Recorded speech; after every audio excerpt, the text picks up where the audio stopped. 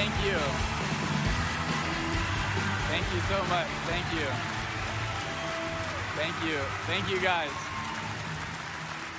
Thank you so much. I have no words. That is so kind, yet super scary. And I can't even believe that Michael and the whole team got up here and did that. And that you used church money to do that. Like, can we go back to stewardship? It's unbelievable. You know, if you were to ask me, like, hey, growing up, one day, do you think that you will be part of a church where your pastor is from Dillon, South Carolina and loves Georgia? I mean, that's as likely as me going to play for FSU. Like,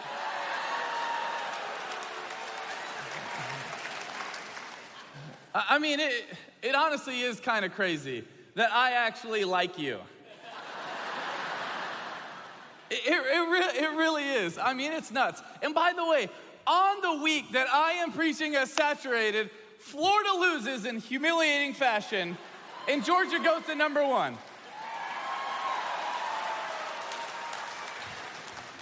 Honestly, in fairness, I get it. I mean, whatever, 43 years? It's a long time. I mean, I guess you could kind of say it's like the wilderness, right? I mean, it's cool, man. Y'all, it took you, however, he's getting kind of old. So it took him how many years to win a championship, and it was cool. Our first year there, we got one, so it's fine. Honestly, though, in all seriousness, I agree. God bless you, ma'am. She said, go Gators, so. All right, we don't need to get into that, guys.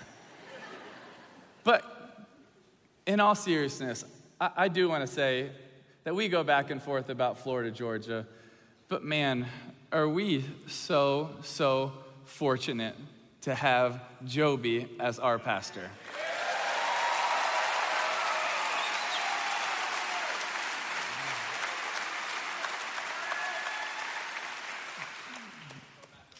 You know what I love about 1122? That when he says it's a movement for all people, we don't mean some. We don't say all and mean some. When we say all, we mean all people. That's what I love about 1122. That's what I love about Joby, is that we don't just think, oh, the people that are just right here in, the south side or the west side or the north side or freaking Nocatee or all the new places that are being built here. But we believe what the Bible says, that it's the good news of great joy that should be for all the people. And that he acts on it. And that he believes it. And that as a church, we show it. So I want to welcome everybody from all of the campuses, but also, and maybe more importantly, all the people that are watching from all over the world, because I know we have people watching from truly all over the world.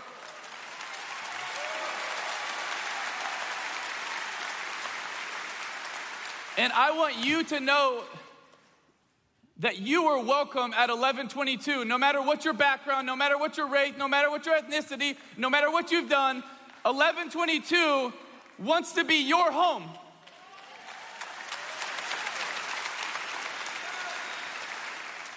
You know, I love it. I get fortunate to travel all over the world and speak a lot of different times. And so many people ask me, what's your home church like? And I love getting the chance to brag about it. I get to say it's one of the fastest growing churches in the country. I love that I get to say, they're planting churches all over the world. I love to say that we're partnering together to help people with special needs and help people that have gone through this horrible evil of being trafficked and help people that have been sold all over the world. I love to tell people that it's not just a place that we meet on Sunday. Because look at everything else that the church is a part of. And then I get to tell them about our pastor, and they say, what is he like? What's Pastor Joby like? And I'll be like, well,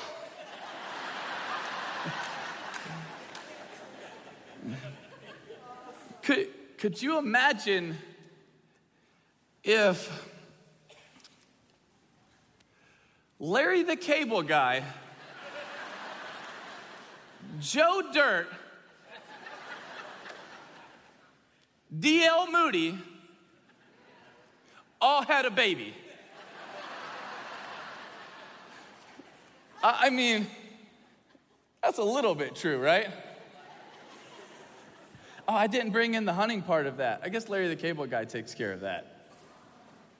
I've never met someone that likes to hunt more than Joby, though. You know, I felt like when he was at our wedding in South Africa, he was, excited to be there, but he was like, I can't wait to finish so I can go see some really big animals. It's sort of a true story, but he actually didn't tell you before the wedding. We all went to go work out at a gym. He didn't tell you all that story because that dude, he's a one-set wonder guy, all right? Let's just be honest. That dude don't work for reps or sets. He showed up, his little tight tank, always just, doing arms. And luckily that day, it was arms day. Dang, that dude was smoked after 2 sets. He showed up ready to go, but yeah, we can work on endurance later, man. It's cool. Guys, I'm so honored to be here. I'm so honored to have the opportunity to share with you tonight. I'm so honored because I love this church. I love Joby. I love our city. And I hope I really love people. And that's what our church is about. And that's what Saturated is about. And I will tell you that after tonight, tomorrow, Friday, Saturday, when Joby closes on Sunday, if all Saturated did was inside of these walls, we missed the mark. You see, the goal of Saturated is that we all come together in here and that God shows up and he does something in our life so that we go take it to the rest of our city and the rest of our state and the rest of our country and throughout the world. So guys, I would say that I really, really, really, really hope that you leave encouraged. I really do. I hope that you leave encouraged. You know what encouragement means? It means to give support, confidence, or hope too. Those are really, really good things, but I feel if we just leave encouraged, we also probably miss the mark. Because encouragement's just a feeling. And how many times have we all had feelings, but it didn't actually mean enough to actually do something?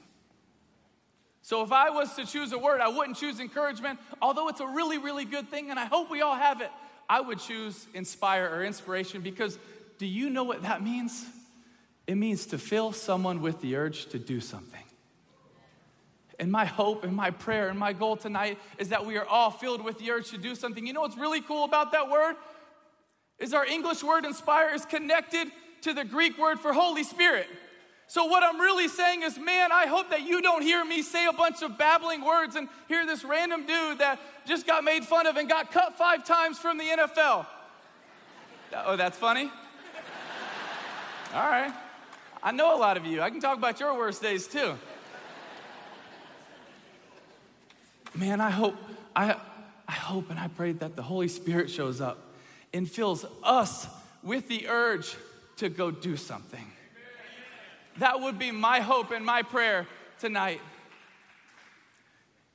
Guys, you hear Joby talk all the time, and I love it, about the rescue mission that Jesus came on for us. The rescue mission that Jesus came on for me and for you. You hear him talk about it all the time, and he also then follows it up by saying, if you've been rescued, you're what? You're on the rescue team. You know it. You know it. But let me ask you a question. Would anybody identify you as being on the rescue team? I mean, not in here. It's easy, man. Joby's up here and he's freaking crushing it and he's funny and all of this and it's amazing and everybody's like throwing your hands up and we are finishing the year of worship and it's amazing and we're getting ready to go into womb to tomb and it's like, oh, this is awesome. He's funny, he's hilarious, he's entertaining. Then he also shares God's word. It's like, this is awesome. But when we leave, when we walk out, when we go to our jobs, when we go to the rest of our city, would anybody else identify you or me and say, oh, they're on the rescue team. Wow, there's something about their actions, about their words, about their choices. Oh my gosh, it's so different. I can't even put it into those words, but wow, they're different. You know, in my life, I've been identified as a lot of things. Probably some good and some bad. Wore a lot of jerseys. But man, I hope one day people don't look at me and they identify me as a Gator. I hope they don't look at me and they identify, hey, that guy that played for 2 weeks for the Jaguars. Oh, you're laughing too loud, Joby. I hope they don't look at me and say, oh, that's a guy from Nice High School.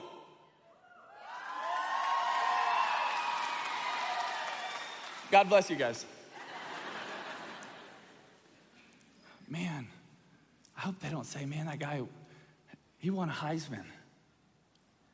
You know, when they were announcing that award and I was a finalist and they introduced me they're getting ready to introduce one of us, and the Heisman trustee puts his hand over the mic during a commercial break and he looks and he says, hey, one of you for the rest of your life will be forever known and introduced as the Heisman winner forever. And I was already so nervous, and then he says that, and I'm like, all right, I'm ready to puke, you know? Man, I hope I'm not identified as a Heisman winner. Because if so, man, I probably missed the mark. But you see, guys, for us that have been rescued, we're on the rescue team. But what type of team are we? What type of team are we as a church? I called Joby this morning and I told him I wanted to share on this because I wanted to encourage our church, but I wanted to challenge all of us on what type of team we are. And I said, hey, if our mission statement as a church is a movement for all people to discover and deepen a relationship with Jesus Christ, then what is the team's mission statement? Then what is the rescue team's mission statement? What team will we be? What team will our church be? A team that will be willing to cover the ground for all people as we declare and demonstrate the rescue mission of Jesus Christ till the end.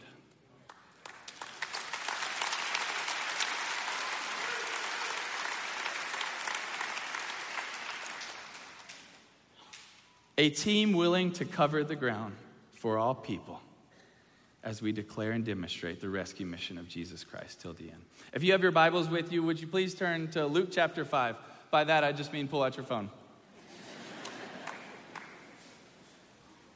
Starting in verse 12. While he was in one of the cities, meaning Jesus, behold, there was a man covered with leprosy. And when he saw Jesus, he fell on his face and implored him, saying, Lord, if you are willing, you can make me clean. And he stretched out his hand and touched him, saying, I am willing, be clean. And immediately the leprosy left him. Guys, I think what happens to so many of us, and me so much of my life, until I understood more of the culture and the context of the Bible, stories like this would just kind of zoom by. You would hear it and be like, oh, that's cool. Like, no, but we have to understand what a freaking big deal this is. So when you understand the culture and the context, you understand that Jesus is walking into one of these cities, and in all of his public miracles, out of 35 of them, this is his 6th public miracle that is recorded. So he's already performed 5 public miracles, and there's all these people that are around him, that are surrounding him. And he's walking in one of these cities. And you also have to understand, if you have leprosy at this time, then you are truly the least, the last, the lost. You are less than. You are exiled. You are a throwaway. You are nothing. You are less than nothing. If you have leprosy, you literally have to walk around and yell unclean or leprosy and avoid people. Literally, true story, stay 6 feet away from them and they will stay 6 feet away from you. And if it's a windy day, you have to stay 100 feet away. It is a massively big deal. And so this person with leprosy sees Jesus and falls on his face and begs him, not if you can, if you're willing, will you make me clean? If you are willing. And I love what Jesus does. Before he tells him, he shows him. You see, the Bible says it reaches out and touches him, but a lot of experts and scholars would believe that this man would not have been close enough for Jesus to just reach out and touch him, with all of these people that are surrounding him. And with it being a rule that he has to stay so far away, that what most likely happened is that Jesus hears him and he sees him, and then he covers the ground. Yes, of course, Jesus could go, gadget arm, but I don't think he did. The man that nobody else would go to. The man that nobody else saw worthy. Jesus did. And he covers the ground, and he closes the gap, and he goes over to him. And my guess is, because he falls on his face, that he's still probably on his knees or laying down. And my guess is that Jesus probably bends over and touches him to first show how willing he is, and then tell him, yes, I am willing. Be clean. And immediately the leprosy left him. You see, what I want you to notice in this story is how willing our Savior is to cover the ground for all people, for you and for me. And I think the question is, how willing are we? How willing are we to cover the ground? Because do we actually believe that they're worth it? Jesus did. It was worth them. You could only imagine all the people that are around Jesus are like, what? What are you doing? No, you can't do this. And I'm even imagining some of the people are leaving like, like Kelly, like get Joby, don't touch him, don't touch him. Because if you touch him, you're going to get sick. And you could imagine all these people are saying, don't do it, Jesus, don't do it. You'll get sick, you'll get leprosy. And they have no idea how much Jesus loves him. And he demonstrated it. He didn't talk about it, he demonstrated it. And then he said it, yeah, I'm willing. I am willing. I love that Luke paints this picture, and you could probably say, oh, well, yeah, that's cool, but that's Jesus. He can go do that. He can go touch people with leprosy and be fine. And so he can go cover the ground. Yeah, but keep reading in Luke, 5 chapters later. Then Luke starts to tell us about the story of the Good Samaritan. The story of the Good Samaritan, how an expert of the law is challenging Jesus. And then Jesus starts to tell the story of the Good Samaritan. And shoot, half of you have probably taught that at some point in your life. You know the story of the Good Samaritan, but maybe we haven't looked at it in every angle. I love the story of the Good Samaritan. But it also has to be one of the most challenging stories in the Bible when you really understand it. It's because then this man says, okay, yeah, the goal is to love the Lord your God with our heart, soul, mind, and strength, to love your neighbor as yourself. And he goes to Jesus, yeah, but Jesus, who's my neighbor? Really to challenge him. So Jesus starts to tell the story of this man that is beaten and left for dead. And then a priest comes by on this journey from Jerusalem to Jericho, around 17, 18 miles downhill. And this is also known as the way of blood, or the bloody way, meaning that this isn't the first time this would happen. There would be robbers and attackers on this trail. So this man was beaten and left for dead, and a priest comes walking by.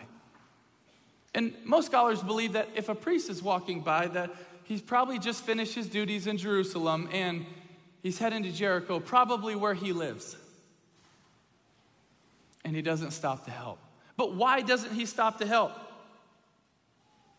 Well, one reason is because if the man is dead and a priest were to touch that man, he would be unclean and have to go back to Jerusalem and go through a 7-day ritual of then becoming clean again. So he's like, oh man, well, if he's dead and I touch him, I can't even help him, but then I have to go back. So really that excuse would be, it's an inconvenience. If he is, it's not worth the risk. That's really one excuse. Another one is fear of the robbers, that it could be a trap. And that's realistic. Absolutely realistic. It could have definitely been a trap. The third one is that he might not even be Jewish, so he's not my people. So you really think about it, and then you think about all the times in our lives, why did the priest keep walking by? He knew about God's love. He could quote scripture, probably a lot of it, probably more than all of us. But when you really think about it, man, I don't want to be inconvenienced. Because if he's dead, I don't want to have to go back for a week, and it's not worth the risk. I don't want to be inconvenienced. How many times have I made that mistake? Oh, I really want to bring my one more, but I don't want to drive to Daytona to go get him. It's an inconvenience. Or, man, I'm a little afraid. I don't want to say anything. I don't want to go there because it might be dangerous. Sometimes that's a reality. But it's also why my dad is one of my biggest heroes. Because my dad over and over again would go to countries and places where they would say, hey, if you tell us about Jesus, we're going to kill you. And he would say, I just want you to know how much he loves you. Or, hey, if you speak, we're going to throw you in prison.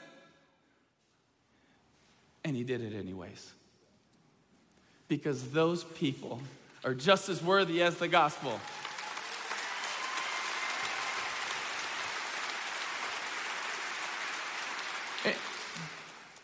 And then the last one. But they're not my people. Who are your people? Man, I hope, as the church of 1122, I hope all people are our people. That's right.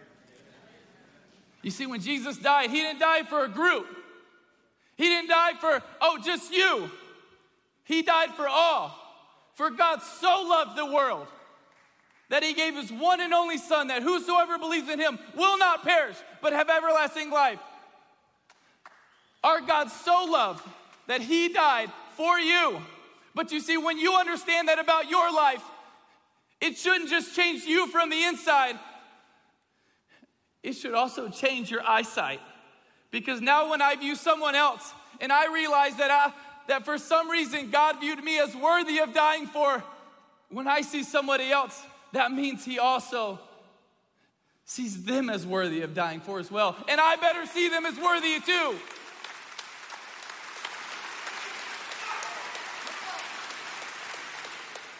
How could we as a church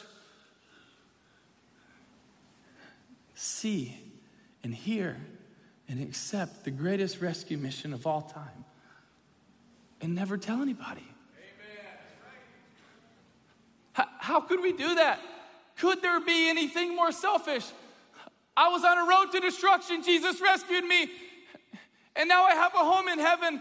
And he did the same thing for you, but you're not worthy of me saying anything to you. You're not worthy of me declaring it to you. You're not worthy of me demonstrating it for you. How selfish could we be? Could you imagine if it's true and that's what we did? Could you imagine one day if you're in heaven and someone comes up to you and they say, hey, man, you knew what Jesus did and you didn't tell me? I'm so grateful. I'm so grateful that he did. What are you going to say? Sorry. I didn't care enough about you. What's the reason? I couldn't articulate it. Get a book. Read it, literally. Quote Joby.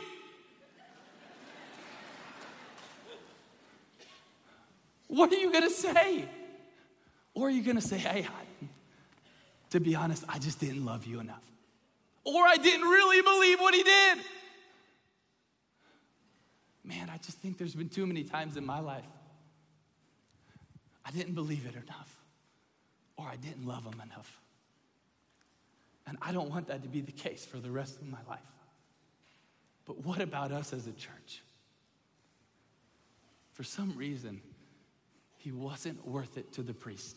And then the Levite comes, and the Levite's also someone that knows Scripture. He would be like a temple assistant. He would know Scripture. But for some reason, the Levite, I could get into a lot of examples, but for some reason, the Levite passes. But then the Samaritan shows up.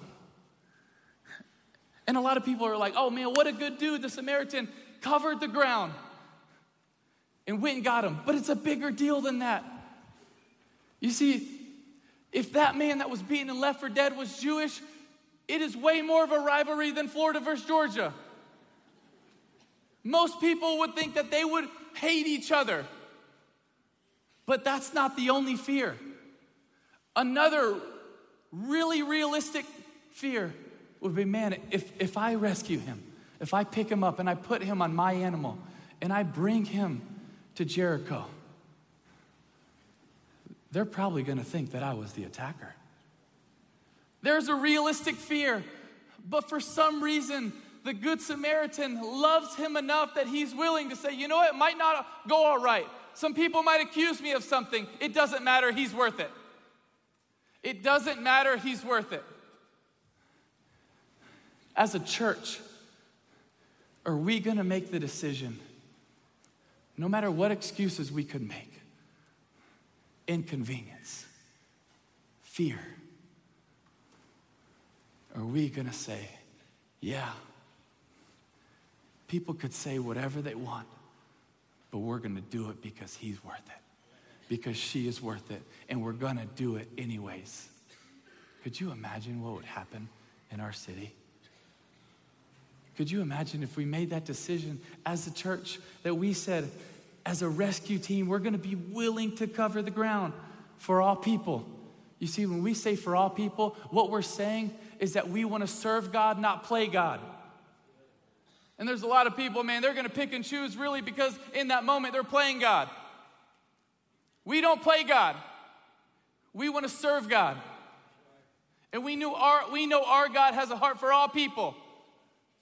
That's why you're welcome here. And so is everybody else. And then after Jesus is done telling this story, to this expert of the law, he looks at him and tells him, go and do the same. It's what a challenge. Wait, what are you saying? What are you saying to me? No, wait a second. No, I'm put in the place of the Good Samaritan, and when people are hurting, when people are thrown away, when people are beaten, when people are left for dead, I'm supposed to go and do the same? You see, in the Greek, it's in the imperative, which means it's a command. So to the expert of the law, he's sitting there like, oh, crap. There's no question mark. It's not a maybe. He didn't say, hey, if you feel like it, please do it. On the weekend, when you have time, you know, when you get out of a really good sermon that Joby does, man, and you're really fired up, that's when I want you to go do it. No, when you see a hurting person and it might not really fit in your schedule, it is a command. Go and do the same. Meet their needs. Demonstrate your love. Tell them about the gospel. It's a command. As a church, are we going to take it as a command? Or are we going to take it as a question mark? Man, I think as a church, if we make that an exclamation mark, the difference that we will make in our city will be radical. when it's no longer a question mark, when it's no longer even just a period. But we say, go and do the same. We're on it. That's what our rescue team's gonna do. That's what we're gonna do. We're going to be willing to cover the ground for all people. And what we have to understand, what is implied there is even when it's hard. Amen. You see, honestly, Joby and 11:22 make it really, really easy most of the time, guys. I don't know if you've realized that, make it really, really easy. Like, it's popular and it's fun, and like probably half the people you know come here. That's awesome. What about when it gets hard? What about when it gets really, really hard? Like it was for the Good Samaritan. Man, if I do this, there are severe consequences. Are you still willing? You know what boldness means? It means to put it all on the line to do what is necessary. You know, even a couple years ago, I won an award for boldness. So far from the truth. I've never really had to be bold. People even come up to me and say, man, thank you for your boldness. I want to say I've never had to be bold. Not when we really understand what it means. It truly, being bold means you put it all on the line. And to be honest, guys, in my life, I've probably put more on the line to win a game than I actually have for Jesus. I've never had to put it on the line. My dad's had to put it on the line. So many heroes of mine have had to put it on the line. I've never had to put it on the line. What, because some people are going to criticize you? Or they're going to take a knee after they sack you? Like, what? Oh, wow, that's persecution. I can't believe you did that. You hurt my feelings. That's not putting it on the line. I've never had to do it. The question is, if it ever came to it, would I be willing? I don't know. That's the reality. I don't know. I hope so. Maybe, maybe not. But what are we willing to put on the line? In 1958, a young girl named Marilyn Van Derber was crowned Miss America. It seemed like she had everything. She grew up in what was thought to be an amazing family, successful mom and dad, the youngest of 4 girls. And they did all the stuff. They were involved in choirs and churches and nonprofits. And he was worth over $1 million at the time, which was a lot at that time. And they gave to charities and they did all these things.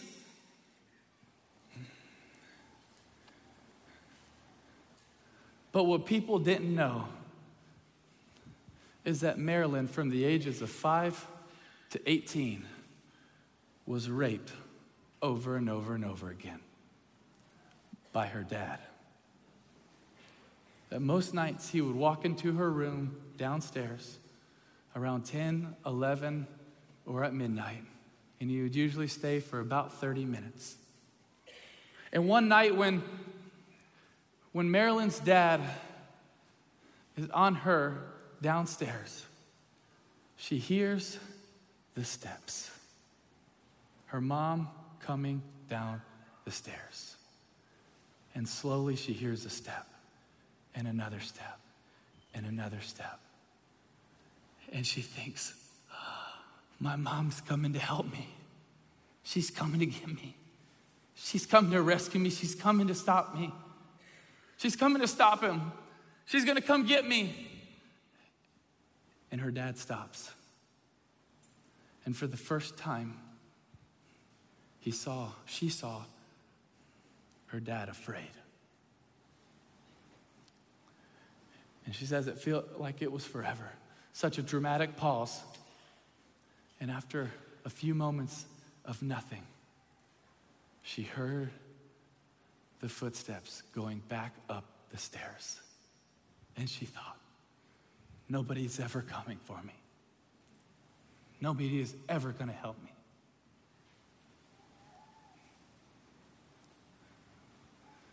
Years later in an interview, she was asked, do you think your mom knew? And she said it happened for 18 years in her home. How did she not know? But she made the choice to do nothing over me. You see, Marilyn goes on to say that at that moment, she was about 12 feet away from the door. And sometimes, guys, for us, it's really easy to close the gap until it gets really hard in those moments where maybe we're only 12 feet and maybe it's going to be hard and maybe we don't have all the answers. But in that moment, what are we going to do?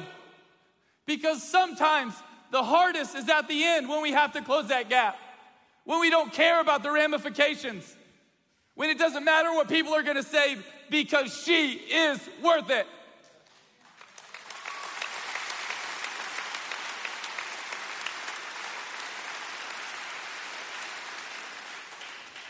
You know, we're so fortunate as a team and a partnership with Joby and 1122 and U Church family to try to serve as many people that are hurting around the world. But one of those areas is those that have been trafficked all around the world, but also just right here in our backyard. And actually how that started for us was over a decade ago. My dad gave me a call. He was in an underground pastors conference. He was in a remote country preaching at an underground pastors conference where faith isn't really allowed. And he gave me a call and I said, "Hey, Dad, how's the trip going?" He said, "Oh, pretty good." And I said, "What's going on?" He said, "I just bought 4 girls."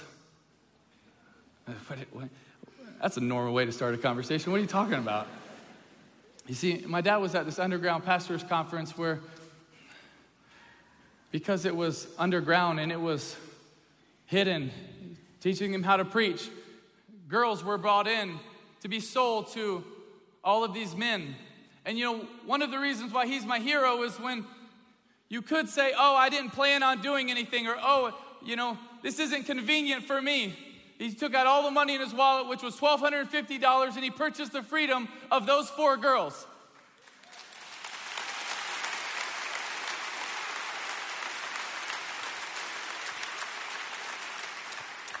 That's not why I told the story.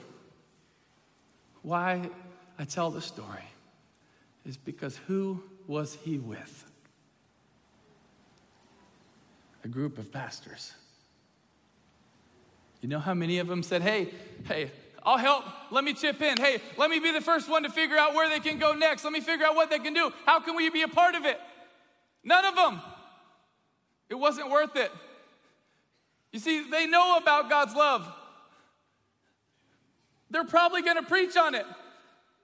But they just walked on by. And they had their excuses. They had their reasons.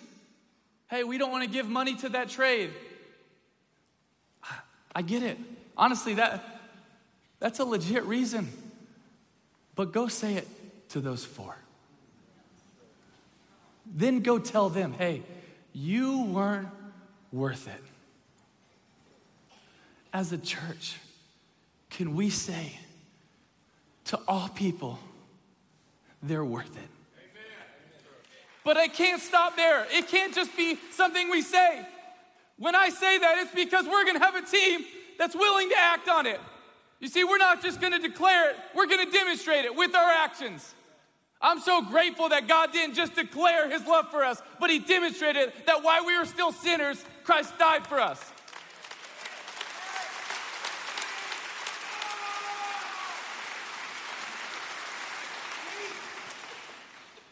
A couple years ago, when I was dating Demi, and we weren't yet married, but I knew I wanted to marry her, and I couldn't wait. I was so excited to marry her, but I had to wait till I got to South Africa so I could ask her parents first, because I believe that's the right thing to do. And so, but I fly to New York City, and I'm doing shows and events all day, and I couldn't wait to see her that night, and I was so looking forward to it, because I finished just in time to go to dinner. Except the problem was I was so busy and lost track of time that I didn't do anything special to set up anything for her that night. And so we just go to dinner, and I'm like, oh, crap, I didn't do anything. I should have brought something. I should have had a gift, something.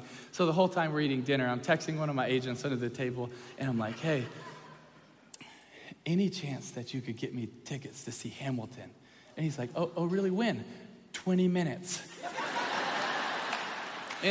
Hamilton is a Broadway play. I'd already seen it twice in person. I loved it. I had the soundtrack, listened to it many times, and so I just knew she would love it. And so I was so excited. I wanted to be able to surprise her. I didn't plan ahead.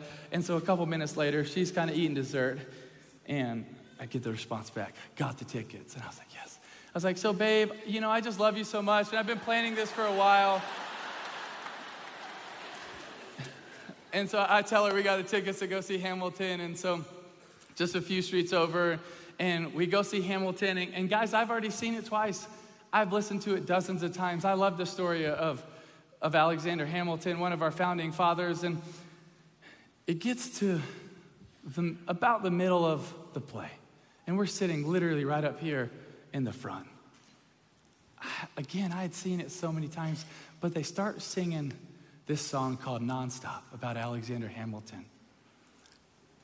And they're singing about him, John Jay, and James Madison make a pact to write the Federalist Papers to defend the U.S. Constitution, which, by the way, pretty noble, cool thought, cool idea, cool purpose. Like, wow, that's pretty sweet. You get to defend the U.S. Constitution. Pretty freaking cool.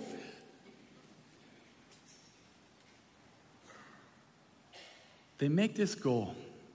Write 25 essays. John Jay writes 5, gets sick. James Madison writes 29. Alexander Hamilton writes 51. So they start singing this song about Alexander Hamilton.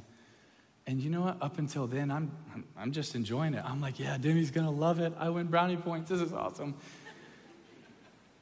And then God started to prick my heart. Something I wasn't expecting. You see, I'm listening to the way that this band and this orchestra and all these people are singing about Alexander Hamilton. And these are a few of the lyrics. How do you write like you're running out of time? Write day and night like you're running out of time. Every day you fight like you're running out of time, like you're running out of time. How do you write like tomorrow won't arrive? How do you write like you need it to survive? How do you write every second you're alive, every second you're alive, every second you're alive? You see, but when I was sitting there, what I was hearing was really what I felt like God was putting on my heart. Do you live like you're running out of time? Do you live like they're running out of time? Do you fight for others like they're running out of time? Do you share with people that are lost like they're running out of time? Do you cling to me like you need me to survive? Every second you're alive, every second you're alive. You see, guys, are we willing to cover the ground for all people? But what that implies is urgency, because some people might not have tomorrow. You do.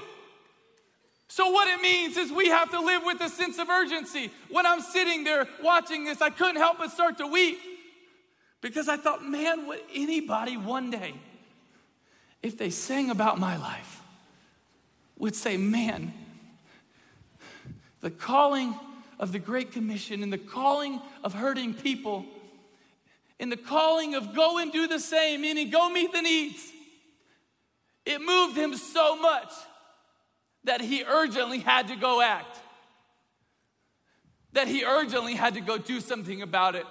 Every second he's alive, every second he's alive. Or was it just say, man, he won a cool award in college? Or, man, he just sort of wandered through life. If they ever sang about your life, what would they say? Would they ever say anything that comes close to how much you care about being on the rescue team? Would it ever come up? Would they say, man, it mattered so much? The way that they loved, the way that they cared, their courage to share the gospel. They couldn't help but do it. Or, man, I met him one time. He was cool. He was really nice. That was a cool dude, man. Gosh, I hope they don't say that about me.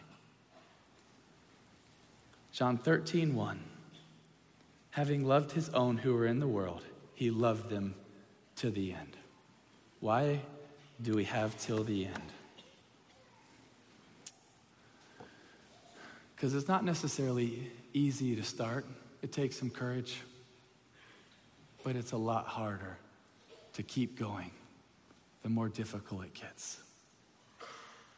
But as a team, as a rescue team, as a rescue church, as a church of 1122, will we say that we're in it till the end? You see, I'm talking about Jesus having loved his own who are in the world. He loved them to the end. The end is the Greek word telos, which means the end, but it also means reaching your goal or mission accomplished. And man, as a church, could we be a church that says we will be willing to cover the ground for all people as we declare and demonstrate the rescue mission of Jesus Christ till we reach our goal, till mission accomplished? What does that mean? That means every single person has heard about the good news of Jesus, and every single person has seen the love that we have for them. We got a big job, but we got a bigger God.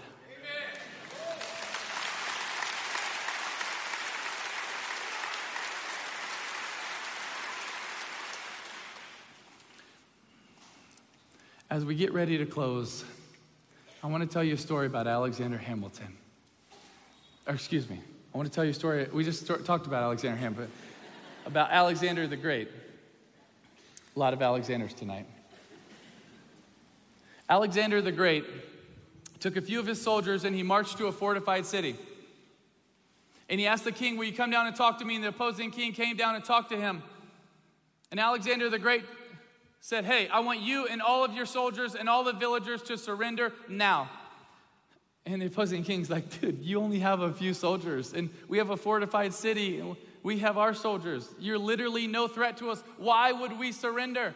And Alexander the Great said, let me give you a demonstration. And he told his men to line up in a single file line and start walking, and they did. Right to a cliff. And then one by one, they walked off the edge of the cliff and fell to their death. 1, 2, 3, till 10 of his men walked off the edge of the cliff and fell off and died. And he said, stop. Now the rest of you come back and stand by me. And they did, and they ran. They stood beside Alexander the Great. And the opposing king watched, terrified. And all of the villagers watched from the city walls, and they were terrified. And they thought, if his men are willing to do this for him, what happens when his army shows up? And so instantly, the opposing king surrendered to Alexander the Great. And you know, throughout history, we refer to him as Alexander the Great. I don't even know how else to refer to him but as Alexander the Great. But man, you talk about a mistake of titles. You see, we call him great because he conquered land, conquered cities, conquered villages. But he did it by sacrificing his men.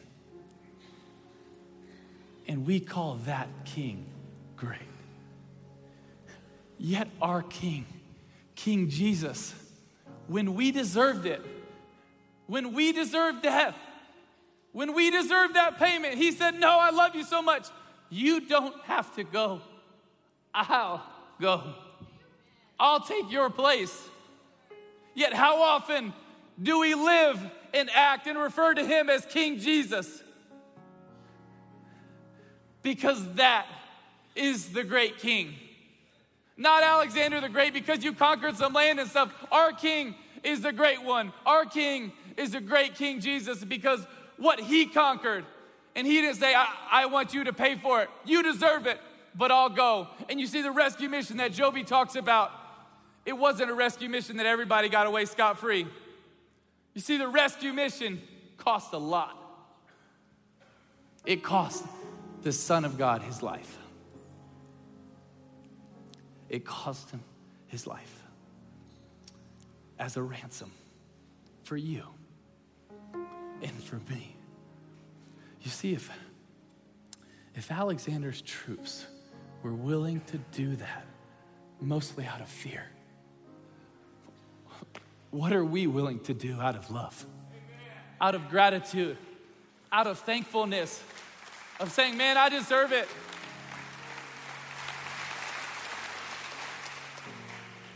But our great King demonstrated his love. And I think it's important that we understand he didn't want to. He didn't feel like it. He didn't want to, guys. He didn't want to go die on the cross. Who would?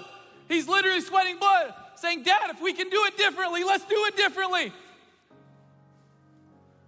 But I'll do it anyways. I don't want to, but I'll do it anyways. Because it is your will, and I love them. I'll do it anyways. Now would we as a church ever say, it is your will, and we love them anyways? Regardless if I feel like it, regardless if it looks good, no matter what I got to put on the line, it's your will for them to know about your rescue mission that I've been fortunate to hear about. But when you died, you also died for them. So don't let me be selfish and never tell and never share and never declare and never demonstrate. But let that rescue mission ooze out of me, because I'm on the rescue team, and for some reason in your masterful plan, you want us to be co-laborers on the rescue team. And we get to go present that message to the world. What a job. But what an opportunity. What an opportunity. Now we go back to how it started. Would we be willing? Not can we. Not should we. Will we? Guys, so many of you here, you've accepted Jesus because you've heard what Joby said. And what he did on the cross accounted for you, and you have put your faith and trust in him. And you have received that free gift of eternal life that he's offering. But maybe there's some people here, or maybe there's some people watching around the world where you've never said yes to Jesus. But maybe tonight is that night. So in a moment, I would like to lead you in a prayer, and it's not a magical prayer. It is you simply talking to the God of this universe. And let me tell you something. He hears you. Amen. Because he loves you. Because he sent on his son on a rescue mission for you. And if he gave his best for you, what would he withhold? So in a moment, if you say, man, I hear you talking about Jesus, but I've never said yes to him. In a moment, I want to say a prayer out loud. And if that's you, wherever you're seated, in this location, in another location, or watching online, I want you to repeat that prayer after me. You know what's cool? Is that when we put our faith in Jesus, we instantly go from darkness to light. My hope and prayer tonight is that this place is going to light up. So if that's you, no matter where you're at, I promise you, God can hear you. If you want to say yes to Jesus tonight, let's do it right now. If you would bow your heads and close your eyes and nobody looking around. But you, wherever you are, you make the most important decision of your life by saying yes to Jesus and what he did in the finished work of the cross. Dear Jesus, I believe that you died on the cross for me. I put my faith in you, and I ask you to come into my heart and forgive me of all that I've done wrong. Thank you for forgiving me and for coming on a rescue mission for me. I give my life to you. I want to live for you. Thank you for forgiving me. Thank you for giving me eternal life. Thank you for giving me a home in heaven. I love you, and I want to live for you. With every head bowed and every eye closed, if you just prayed that prayer with me, on the count of 3, I'm going to ask you to raise your hand. You see, Jesus has the love and the courage to die for you. You have the courage to raise your hand and say, yes, I just accepted him just now. 1, God loves you. 2, he has an amazing plan for your life. 3, would you just raise your hand?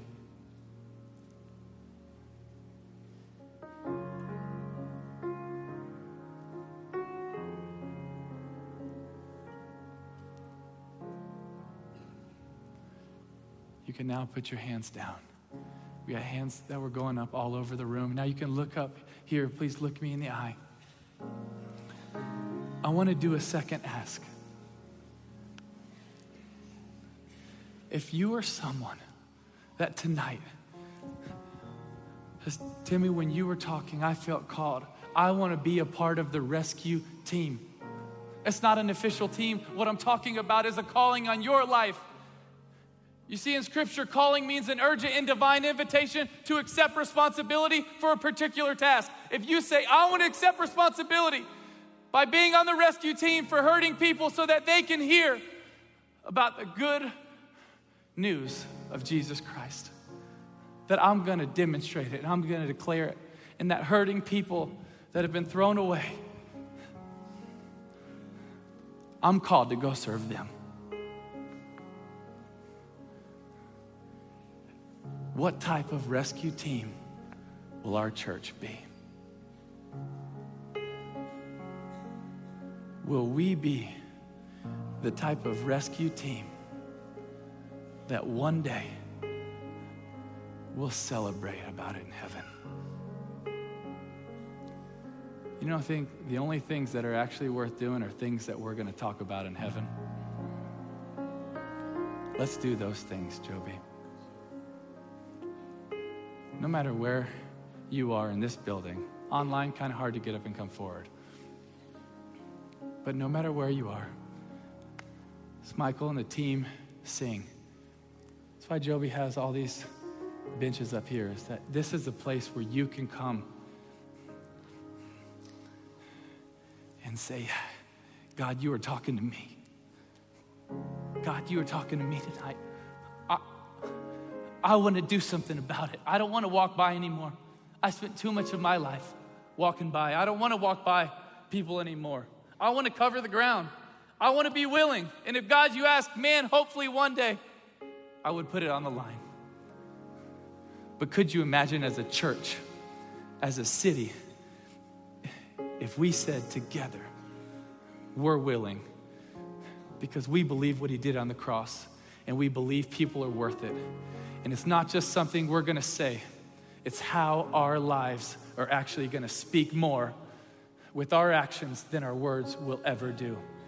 Church of 1122, thank you for letting me call this home. Joby, we love you. God bless you guys.